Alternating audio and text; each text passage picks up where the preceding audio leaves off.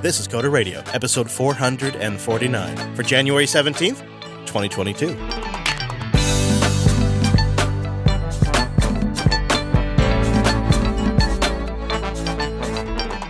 Hello, friends, and welcome back to Jupiter Broadcasting's weekly talk show, taking a pragmatic look at the art and the business of software development and the world of technology.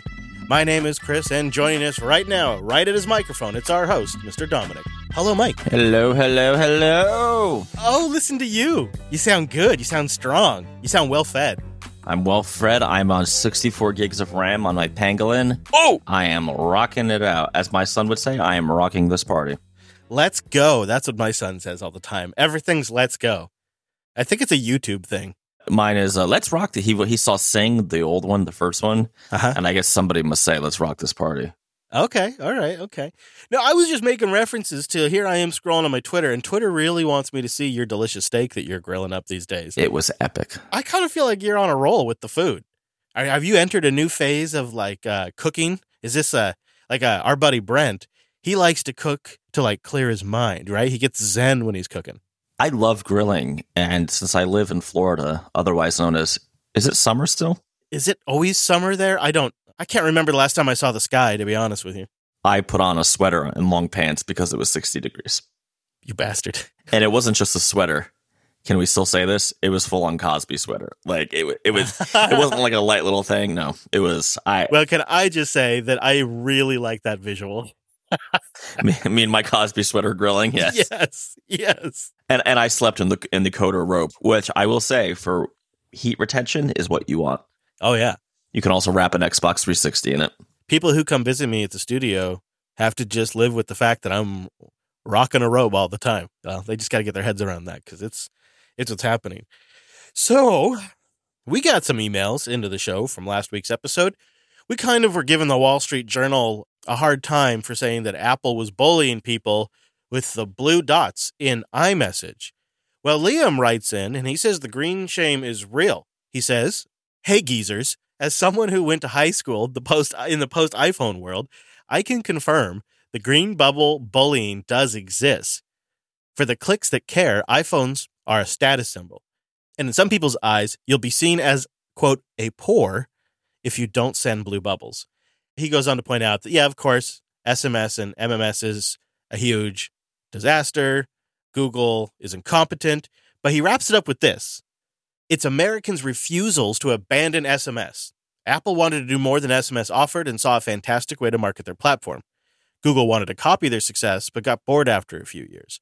The problem with both platforms is SMS was still dragged along to communicate with each other. I've managed to convert most of my friends to Telegram over the years, but I doubt most Americans will ever switch away from SMS, iMessage, or whatever a big platform/market buys next. We had several in this regard, but we had one more that I thought we should touch on. Isn't people rejecting green bubbles, aren't they actually rejecting the crappy functionality of SMS? Isn't that what's actually happening? And it's represented as a green bubble, and perhaps they don't understand that it's the show that is SMS. But that's really what's happening is consumers are saying, you're degrading our experience. We want everyone to have a blue bubble. And what they're really saying is we don't want anybody using SMS. I mean, teenagers, I know a lot's changed in the world, but teenagers are still kind of dicks, right?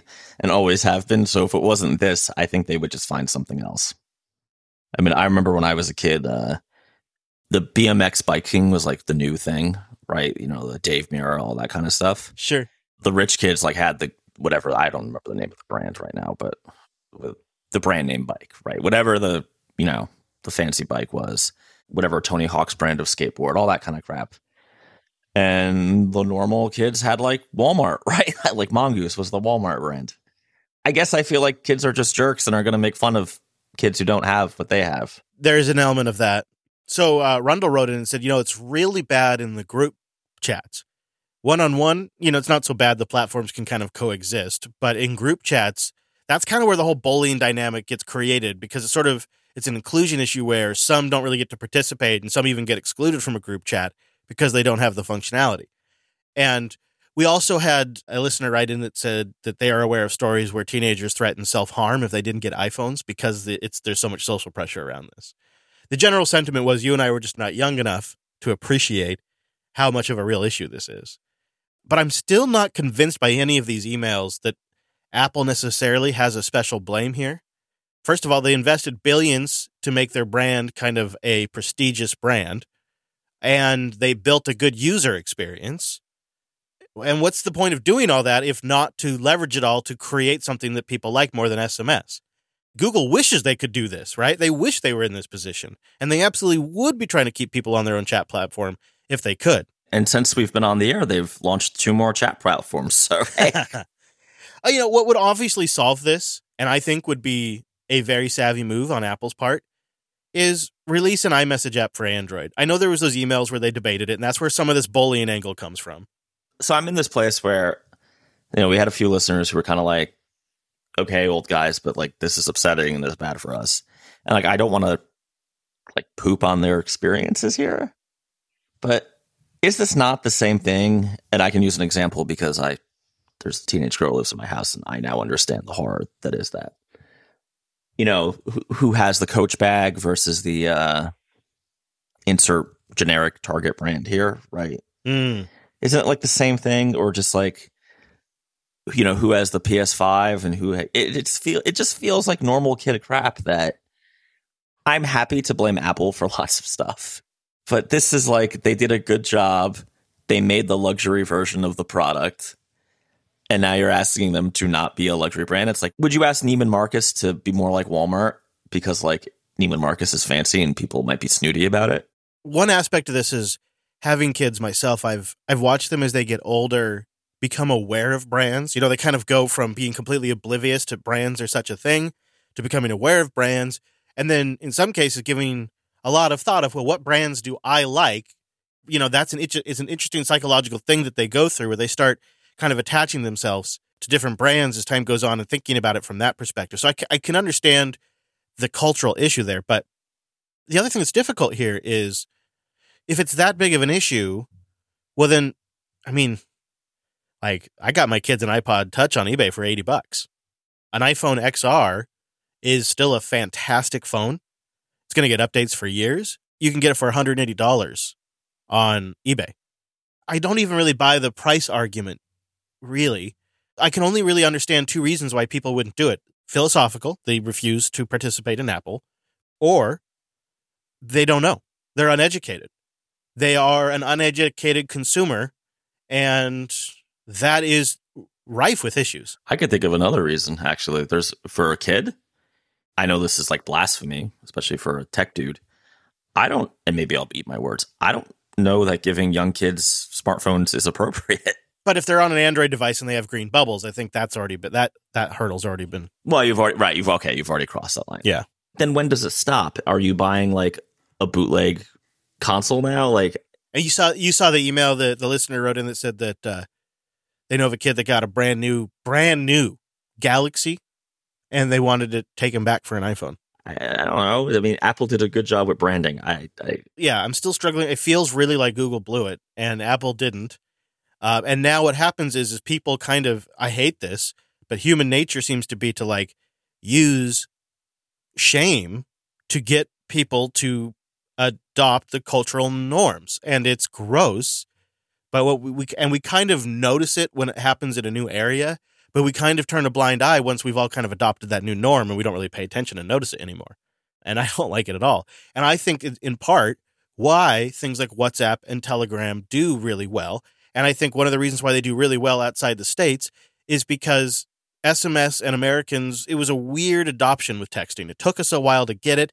And when we finally did get it, it was SMS that stuck, where other nations kind of took cellular technology to a new level faster. They adopted it at a different point, and they adopted messaging a lot faster as well. And so when something like WhatsApp or Telegram comes along, they're really proficient in these domains, where Americans are kind of stuck in the early days of cell with our carriers, with the way we treat our phones, all of it. In fact, there's even still really just unspoken weird norms between generations. I'm shocked when my phone just rings and somebody's calling me out of nowhere, which is generally one of the older members of my family, because anybody my age usually sends me a text first. Say, hey, are you around? Can we chat? We usually do that kind of thing. And then, and my kids, they don't really ever call each other unless they're gaming. And then they FaceTime each other. It's like they're always texting unless it's gaming time. I've noticed that it's so strange to me. The solution is to educate people to get off of any of these proprietary platform-specific chat applications. Oh, dude. Do some research, find the one that works for you, and move. It just takes somebody in your group to have a little leadership. We've drugged people between Viber and Slack and Telegram. I mean, it's just, you got to just set a path and get people to move. I know it sounds impossible, especially with kids. I'm being idealistic there, but Discord has picked up a lot of this too. Yeah. Discord's benefited a lot. So we're seeing a real fracturing in the market.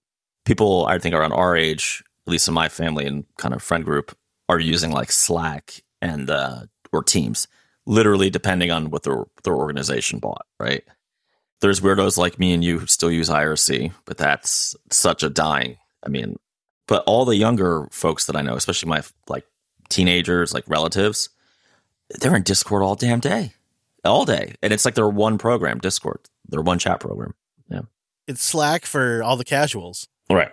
Listener Chris writes in, and we were talking last week about Faker.js and Color.js and how they took down the GitHub account, and kind of brought us onto the topic of how we've really more and more over the years landed on, if you really need something, you got to host it yourself. And listener Chris writes, I agree, but isn't there a way to enjoy the best of both worlds? Like, for example, put your code up on GitHub and then mirror it on your own instance with GitLab or Gitt or whatever you use, so that when they do take it down, it's their loss, not yours. Is there a sweet spot? When I thought about this question, I tried to zoom it out to, small operations, but operations like yours and mine that have infrastructure, so that means more infrastructure. Where do you draw the line? Something I've been thinking about recently, as we're rebuilding a couple of our servers here at the studio. We have nearly 45 servers in the cloud, and we have one server now, and we're going to 2, maybe even 3 servers here in the studio for storage purposes, just to kind of cache stuff locally. So my infrastructure and how much I'm willing to invest in all of this and where I allocate, that's all been on my mind recently, especially, I guess, because it's the beginning of the year, and I'm thinking like, okay, this is the time to really sort this out. More and more, I find myself going more towards self-hosting. I used to be cloud all the things. Now I'm kind of getting, but, in the cloud, somebody else ultimately holds the data and gets to decide when, if ever, things get deleted. Hint, it's almost never. You have to pay an ongoing fee. And if you have the expertise at some point, so like I self-host GitLab, right? And it just ends up being cheaper for what I need than using GitHub, Enterprise. Now, granted, I self-host GitLab CE, so that's whatever. The big thing, I think, is my email. And the problem with that, it's so hard to get out of Google for a business once you've been in it for years that I don't even know how I would do that migration. Yeah, I hear you on that. Because there's like documents, there's contracts, there's documentation. And you mess the DNS up and you don't get email for a couple of days. Right. Well, and it's just having that searchability and drive, honestly, to be like, this customer came back from like a year and a half ago and they want an update. I don't even remember like this, what we did, right? What the configuration was. So being able to go and see, oh, okay, so this is running like Python, whatever, Rails, whatever, go from there. Having said that, I find myself more and more kind of creeped out by just the panopticon I appear to be living in. I think if I were to do it all over again, if there was like we did Alice in Wonderland this time, so let's say like a Wizard of Oz themed company, it probably would be self-hosted, and I would listen to self-hosted every week to get my tips. Heyo, self-hosted.show. I have a lot more comfort with something that, say, I host up on Linode, that I build or install the application and I run a thing there, than something where I go to a company and I pay a service for that application. I think in part because it feels more like my own infrastructure. But where it gets tricky for me is the sweet spot for self-hosting is things that require a lot of storage, or we're also considering doing some of our encoding here, just because then we don't even have to bring the files up to the cloud. We can just do it all here, which would have some advantages. So we're looking at that kind of workflow stuff and where to kind of split the difference. Over the night, one of the services that is hosted on, I don't want to out them because they're friends of the show. Our website's old. It's been running on this service for, 12 years. It's It's old school. Friend of the network set it up for us over there. Really helped us out a lot over the years. But there was like an explosion in Canada last night, and it took out their fiber lines to their data center. So the Jupiter Broadcasting website was down from about the point we published Linux Unplugged until about 4 a.m. this morning. That stinks, right? And it's like one point of failure, and it's on an old stack. And my thought right there was, if I was self-hosting this, I would just probably spin this up on another Linode in a different area or something. Or I would, fire it up here and open up the port, right? Like, you have that kind of self-control and governance when you have that. Like, there's not much I could do other than, well, I couldn't, the backups are stored there too, actually, now that I think about it. That's not good. But so, yeah, I don't even really couldn't really even get to the backup. It's stored on a different system, but you still have to connect to the same data center. So, yeah, there's not much I could do. And I just had to wait it out. And, considering an explosion knocked it out and they got it back up within 24 hours, I suppose that's a good thing. But it made me think a little bit about, in the future, when we address that old infrastructure, which we're going to try to do this year, how do I really want to run it? And do I want to self-host it? And I think I do. I think for our website, I think I do, because I want to do something a lot simpler too. So it shouldn't be a big bunch of overhead. I don't know. I'm still on the fence. I'd like to know what the audience thinks too. Yeah. One last email before we wrap up the feedback section. Josh writes in, "Hey guys, I recently found out about JetBrains' new VS Code competitor, Fleet. Right now it's in closed beta, but there's a few videos out there showcasing it. What are your thoughts on it? Do you think it'll replace VS Code for you guys? Keep up the good show, Josh. Would you be willing to give JetBrains text editor, or it's an IDE really, a go?" Yeah, I'm definitely going to try it out. Am I going to drop VS Code? Probably not. Probably not. I mean, I'm always looking for the best tool for the job. As we've said for going on 13 years now. I have to say, for a paid tool, they have a hell of a bar to hit. Yeah. Since VS Code has effectively replaced PyCharm and RubyMine for me, which are also JetBrains products. And clearly, they need a Mario extension, to compete with VS Code. Yes, did you see that tweet? That was That's so great. So, I'll be amazed if Nintendo hasn't DMCA'd it yet, but that you can play the original Mario Brothers in VS Code. It's a TypeScript extension. Yeah, that's pretty great. Okay, so there's like weird innovation and competition going on in the text editor, and honestly, the terminal space. I didn't even put this in the doc because I was lazy today, but I'm using a terminal that Wes recommended called Tabby when I'm on Linux. It's pretty good. And I'm using Warp on Mac. I don't know what's going on, but DevTools have never been better. So to answer the writer's question, yeah, I'm definitely going to try Fleet. And if it hits a spot that I need it, I'll use it. I mean, I have no, weird loyalty to VS Code. I just, the big caveat is VS Code is free. Yeah, the real question is, what does it take now to unseat VS Code? How good does the product have to be? They do have a few things in here. They have it built in to connect to remote machines and do like the build on a remote machine. They have Google Docs like integration, so you can create a shared workspace. You can have people join yours, real-time collaboration in there, that kind of stuff. It's all integrated. And of course, they write built from scratch based on 20 years of our experience developing IDEs. And of course, they've baked in IntelliJ, so that's all in there. Yeah, I mean, it's a Java editor, right? Like all their products are, so that's fine, I guess. VS Code is like, I don't know, it just seems like such a high bar. Yeah. And I really want it to work. But I'm trying to think, like, what would they have to... the only annoying thing in VS Code is the same annoying thing I think all electronic apps have on Linux, that it doesn't seem like it's zoomed in right. It always seems small. Thank you. Frickin' thank you. I feel like I'm an old man going into the accessibility, and it's still not all... Even when I crank it up, it's still not appropriate. It's something not right. But it's fine on Mac, which is weird. It's like, fine.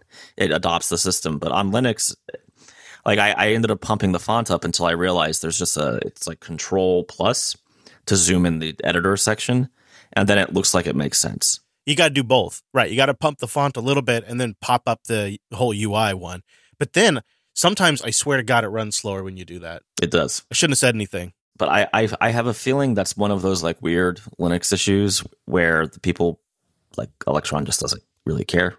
Here's what they say about Fleet in the frequently asked questions. The question is, will Fleet be open source? Here's their answer. No. We are considering open sourcing parts of the product or the technology behind it. Stay tuned for details. Doesn't that sound like open core? Yeah, well, no, we can't call it that. No. They're going to open source enough that people build extension, because that's really the strength of VS Code, right? Is that somebody literally took the time to write a Mario extension. Yeah. God bless them. Good luck. Linode.com/coder. Go there to get $100 in 60-day credit, and you go there to support the show. If you just need a simple personal server for a blog or a portfolio, maybe a game server, or you're looking to set up a VPN you can trust, Linode has you covered.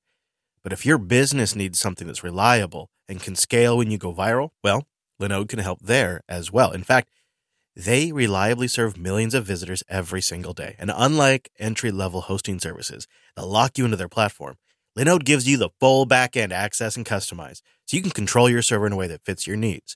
And over time, I've only had to do that a couple of times where I've really got down to the metal, but I've always been impressed with what they let me do and what they trust their users with. And their DNS manager allows you to easily switch your domain over to a new server. You can manage SSL certificates, and all of the tooling is open source. Their backend is fast. They have 11 data centers for you to choose from. In fact, they could be perfect for a multi-cloud strategy in that regard as well. So why not try that $100 to test it out? Maybe use it as an opportunity to performance test your network, because they have 40 gigabit connections coming into their systems. So you could really test things and learn about things. And they have tutorials to help you get up and going, like with something like iPerf, for example, if you do want to do some diagnostics. We use it for everything we've deployed in the last 2.5 years. And with pricing 30 to 50% cheaper than other major cloud providers, it's kind of obvious why 66% of companies out there are looking to save money with a mix of alternative cloud providers instead of relying on just one locked-in hyperscaler. Go check out Linode, support the show, and get $100 to kick the tires. Linode.com/coder. Do you have a home server? The concept maybe is a little normal now, especially for developers or people in IT. But there was a time where Microsoft was trying to sell a product called the home server, and I got a little audio for you guys. This is something really special. Picture Microsoft trying to convince the general public that they need a server at home. Hey, Billy, Daddy and I brought home a Windows Home server to help organize our family. What's that? Well, Billy, a server is... Me! I'm a stay-at-home server! Wow. Let's go, Billy. I'll show you what a stay-at-home server is all about. I'll have him home by dinner. Keep him till morning. Servers work in offices, helping to connect and protect the information of the people who work there. Why don't you work in an office? Your home is my office. I work for your family, doing the same types of things that those servers do in the office. They think they're so special with their striped pantaloons and business jargon. Staying home is a full-time job!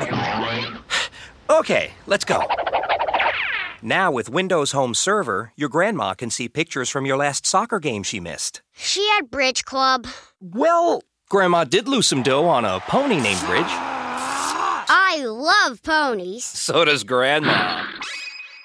So that was Microsoft's, convince you to buy a home server ad from back in the day. And I got one of these things. Did you ever see these? They were about a book tall. They weren't very big, and you could stuff several drives in them. I mean, I know about the meme, but... It was a typical Microsoft thing where they tried to work with a few OEMs. So HP put out a bunch of hype. A couple of others did. And then Microsoft, I think, worked with HP to produce this home server. And they even did a special version of Windows Server where they pooled the disk together and they created media shares. And it's how I could stream videos to my PlayStation for a bit. And the product wasn't really that bad, but only about 2 years in or so, Microsoft eventually killed it, even though a rather large community grew up that was deploying and developing applications to run on it. And there was a whole ecosystem being created. But Microsoft just felt like they couldn't convince the public to run a home server. And now here we are, some 7 or 8 years later, maybe 10 years, and self-hosting and people running things on a Raspberry Pi or a spare PC is more popular than ever. You have things like Plex, and there's a ginormous category of open source applications just for the purpose of running on people's home network on their home server. So do you have anything like this at home? Kind of. I mean, it's not used for the family, but I have like a Mac Mini build server. You don't throw like Plex on there or something, just see? No, I always want to get into the Plex thing, and then I'm too lazy to actually. It's great. It's great. Jellyfin, also quite great. Free version. Which one is Jellyfin? Jellyfin is essentially a community rebuild of like Plex without the subscription parts. Oh. Yeah, and I think Plex has a little bit more polish, but Plex also has to kind of go down the rabbit hole of trying to look legitimate, so they're trying to do lots of partnerships with junky movies and streaming stuff, and Jellyfin doesn't bother with any of that. Just let you stream your stuff on your server. Jellyfin's like, put all your pirated on me and it will be fine. Great. But something that I've been wondering, and I think this would be something the audience probably could give us some feedback on, is I'm considering taking a box and just setting it up as a VM server. Probably using something called Proxmox, which is essentially a Linux distro that just creates a tool that you can create new VMs or containers on. It gives you a whole web UI to manage everything, kind of like VMware ESX. Then I thought from there I could do a lot of fun experimentation stuff, but I don't really have anything specific in mind yet. But that's kind of where I'm drifting towards, is a big VM server with some storage, and then just spin up stuff, testing on demand. That kind of thing. But I'll put a link to that, Mommy, why is there a server in the house animation video. There's some weird innuendos in there. I think Microsoft was trying to like shock people a little bit to get them to share it. Yeah, the mom being like, keep him overnight. I'm like, I don't know about that. Yeah, and then like the grandma really likes ponies, and then there's like another one later on. Because grandpa's hung like a horse. Is that where you're going? No, I don't think so. Oh my God, dude. I don't know. I don't know what the implication was. Listen, Ballmer did a lot of weird. I was going to mention too that Blizzard just did a big layoff. They just laid off like 40 employees or something like that recently. Wow. Yeah. I don't know what's going on. I don't know if it's I think it's some like scandal thing. I don't think it's like a financial thing. Aren't they in like trouble again? I heard, because they're Activision, right? Doesn't Activision own Blizzard? I think so. Yeah, so they're in some kind of, we were the wrong show to talk about this, but I could have sworn they got in some kind of like legal issue with the state of California. Oh, probably. That sounds about right. Speaking of getting in trouble in the state of California, a Twitter thread cropped up just a little bit after we recorded last week that were screenshots of emails from Apple execs where they were basically debating, I think we should be getting a 30% cut of Lyft and Uber's membership programs. Like not just in-app purchases, but the membership programs that, of course, they knew Uber and Lyft were inevitably about to launch. So that is about to happen. June 26, 2018, Apple's going back and forth debating if they should get a cut or not. Like they're the king, you know? Yeah, so it's also Monday. And I saw you taking a victory lap. Listen, I have been a bit of a bitch about this because I was right the entire time. And yeah, so they want to put up a little toll booth and be on the iPhone and be like, yo, you're taking money. We'll take 30% of that. Oh, or maybe 15. Sorry. So, around the world, there is a lot of legal action against Apple and Google. Some of it is in regards to how in-app purchases are handled, if third-party payment services are allowed. This has happened in South Korea. It's happened in the Netherlands. And we have some details on how Apple and Google plan to handle this kind of situation where they have to, by law, allow a third-party payment system.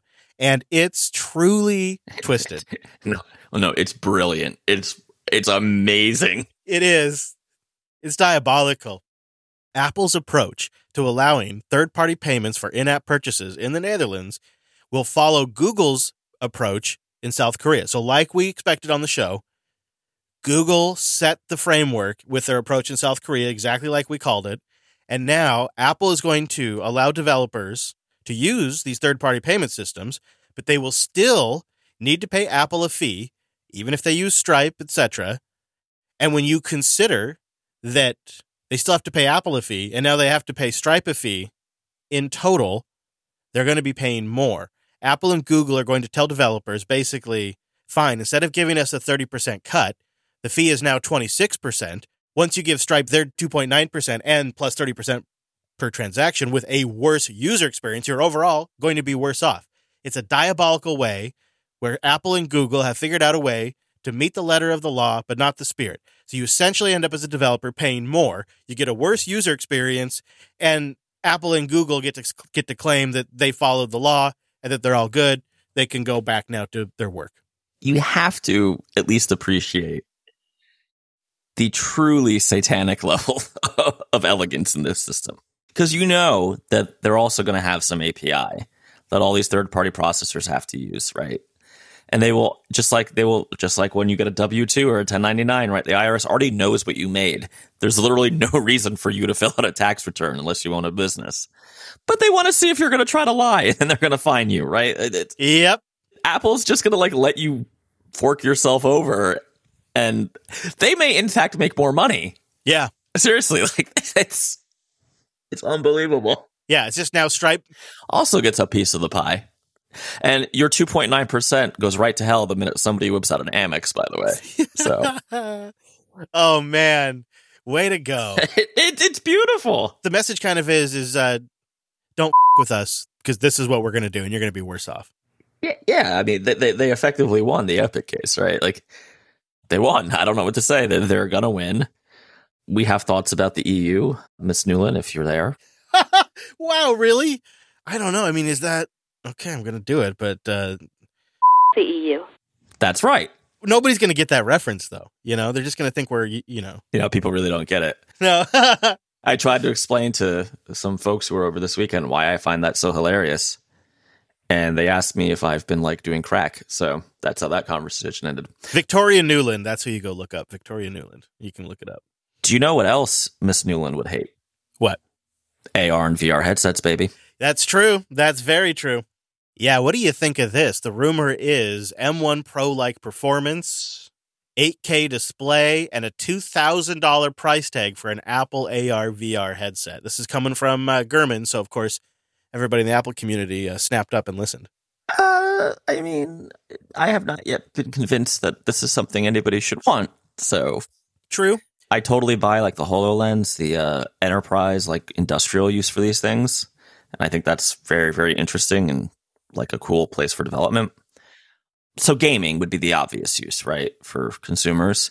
Yeah, they're gonna lean on the Apple Arcade developers to port over. Have you played many Apple Arcade games there, Chris? I mean, a couple of them are good. A couple of them. Okay. Yeah, I mean, $2,000 is a lot of money. Oh, I agree. The price needs to be $600 all in, with accessories that you need and everything. Yeah. First of all, it'll never be $600 all in from Apple. No. I mean, I feel like this is a thing where everybody wants this to happen. And by everybody, I mean Apple and Facebook. And I will go to my deathbed calling them Facebook because that's who they are. By the way, according to Gurman, he says, quote, "I've been told pretty directly that the idea of a completely virtual world where users escape to, like what they might do in the Meta platforms, that's off limits from Apple."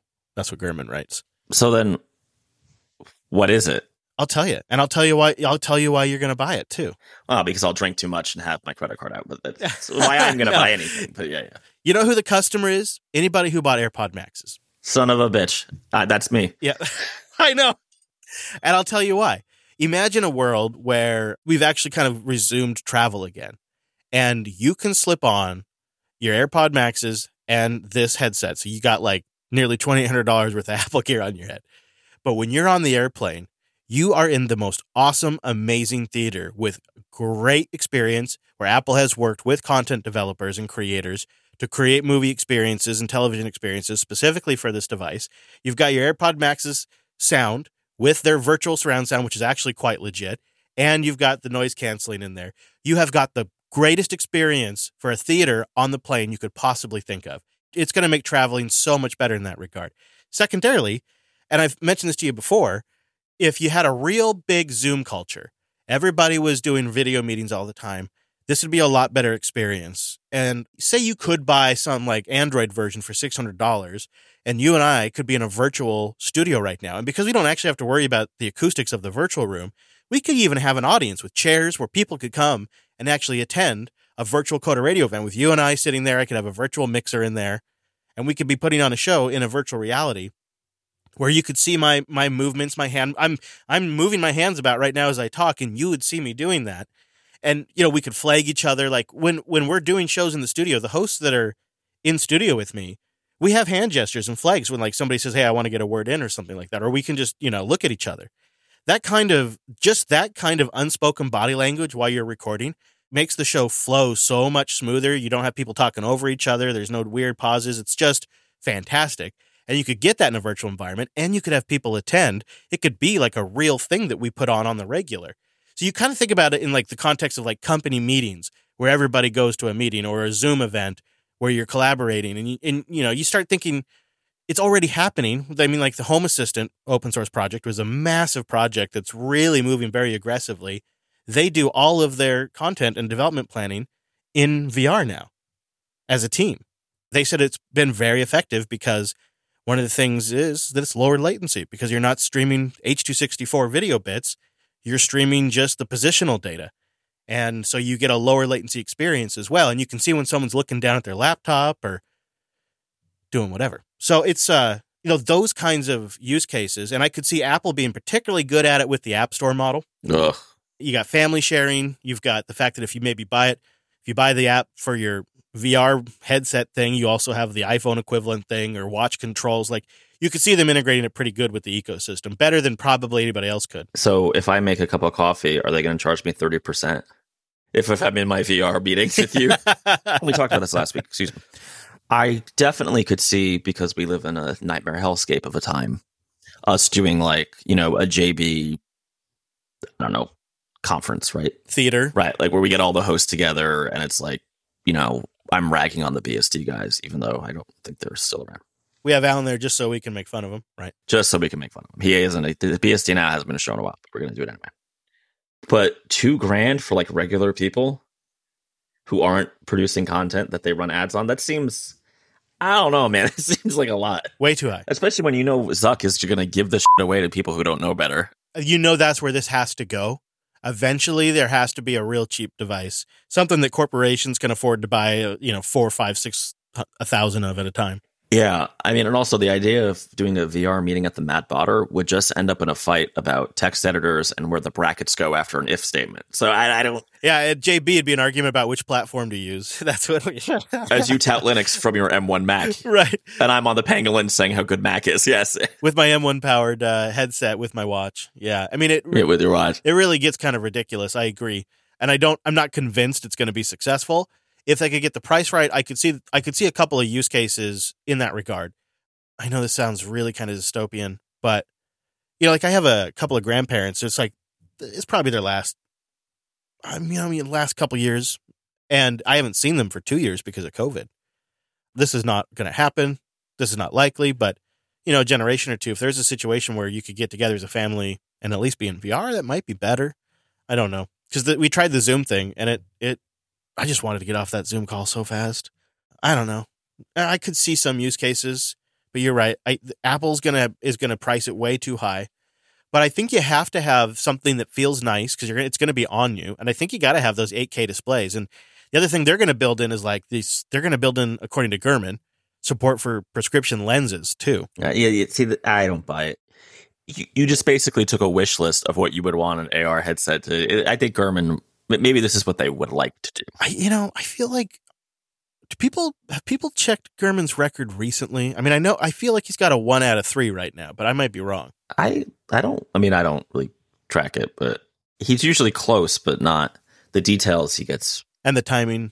Although I think he did nail the arm rollout. He nailed the arm rollout. He has more on the arm. He's isn't he the dude who made that like super ambitious that by 2023 they're going to be all ARM, including the Pro? I could absolutely see them experimenting. I mean, if you see where this is going, this is how Apple's going to think about it. Where else can we get the App Store? Oh, Jesus Christ. You're right, but it's terrible. Right, exactly. So they're from the perspective of where else can we deploy the App Store? Where else can I get my 30%? Yep. All right.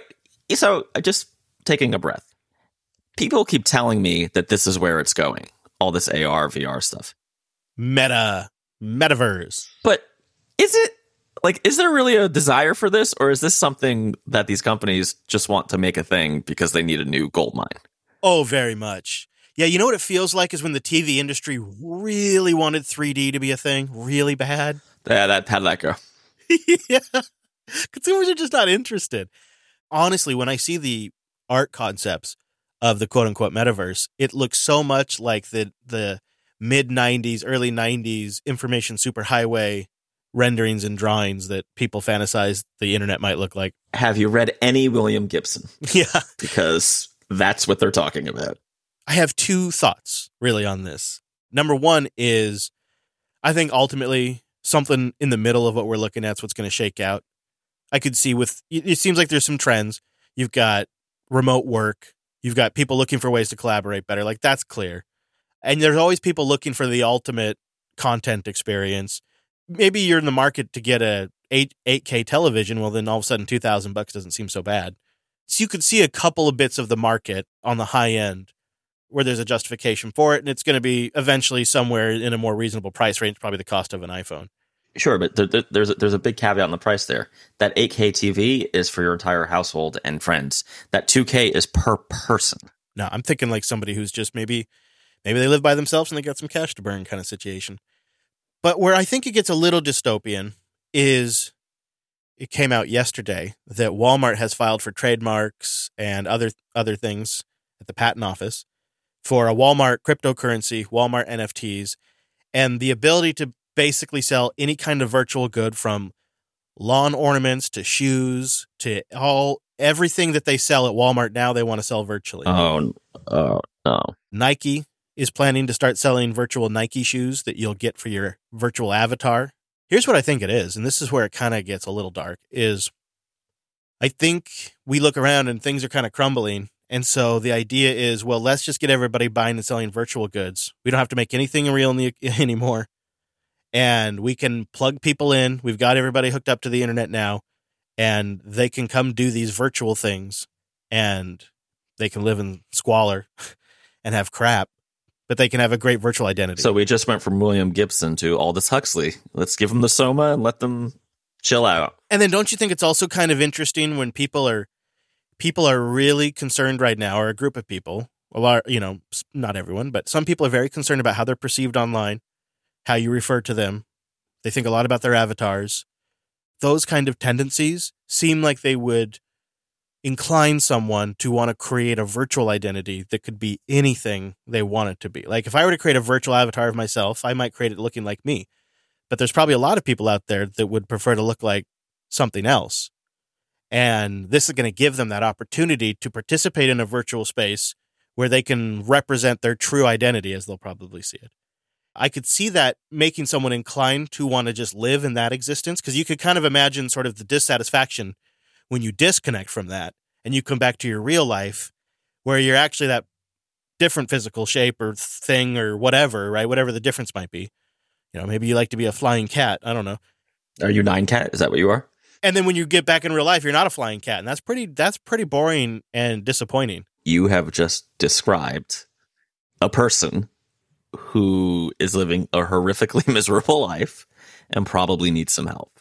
And if you're right, that means these big companies are basically going to monetize despair. They don't already, but maybe. Don't you think that's a sad thing? You just like a sad kind of situation to be in? That's why I hope it's something. It's something more in between. Like it becomes a better way for us to connect as a globe, where we kind of treat each other more like real people. Like, I know Optimus Gray in the chat room because I met him in Denver. Oh, cool. And I wonder if we could maybe have more. Maybe VR would give us more of that kind of connection, and maybe that'd be a good thing. So maybe there's an upside to it. It may not go full Ready Player One, right? That's just. It seems like kind of.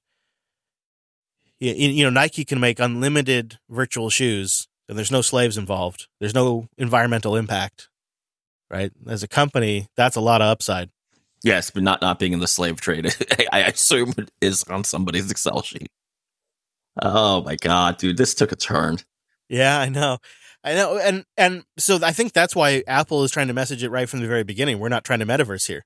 Remember the 90s when it was going to be a decentralized network and we were all going to live in this la la la happy? We'd have our little digital storefronts and remember that? Anybody? No. If this were really to happen, don't you think there would just be a counter movement to like embrace real life and exercise? Like you almost wonder if you wouldn't have like a counter movement begin that actually gains momentum. Like nothing ever just happens like this. There's always naysayers, and it never is a smooth transition where we just all get sucked in. I mean, of course there will be a counter movement, but will it be successful on the whole to the mass of the population? No. Ever since we went real hard on Web3, I've been kind of going down the rabbit hole, and I've been reading about these different companies and their different initiatives, and there are a lot of big players behind some of these metaverse companies, and some companies are announcing like real estate and offices, like companies that have recently announced that they're going work from home only, have now also announced that they're opening an office in a metaverse. And of course, the metaverse right now is just different companies' virtual reality environment that you got to connect to via an app on an Oculus. Hey, you know what? Fine. Sue me, Disney. We got to do the Jar Jar Coder NFT. Totally, dude. We just have to do it. Let's see if we can get some money. I'll split it. Let's do 50-50. Yeah, let's do it. On one day, I probably will do a like a JB, not like a currency, but just like a coin, because we did do challenge coins before. But I got to wait for all this to shake out. Do something legit. Ooh, we should do.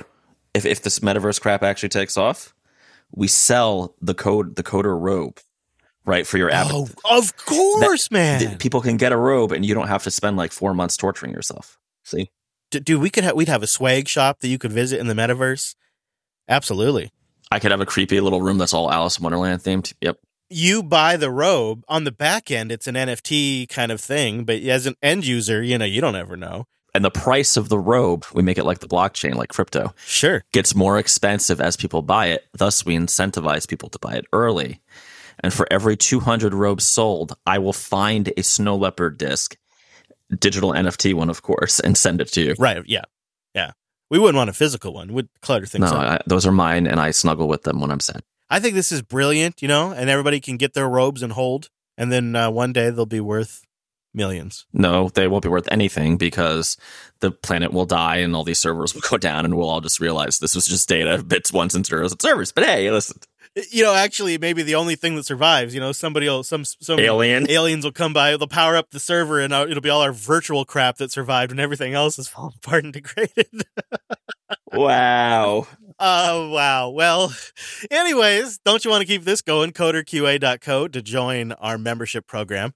You get access to the Coderly Report, which is coming up. We're about to record one. You support the show, and you get an ad-free feed. And if you are a fan of the network and you want to get all the shows ad-free, go to Jupiter.party. For the cost of just 2 memberships, you get every single show ad-free. You also get the Linux Unplugged full live stream show, and you get Linux Action News ad-free at Jupiter.party. Well, Mr. Dominic, is there anywhere you would like to send people this week? I mean, therapy? I don't know. No, go to go to themadbotter.com. Hire us. We do all kinds of stuff. I'll say go over to Coinbase and buy yourself some crypto suckers. No, head over to coder.show/449 for links of what we talked about today. Your feedback is a huge part of the show. We appreciate that. We got a contact page over there.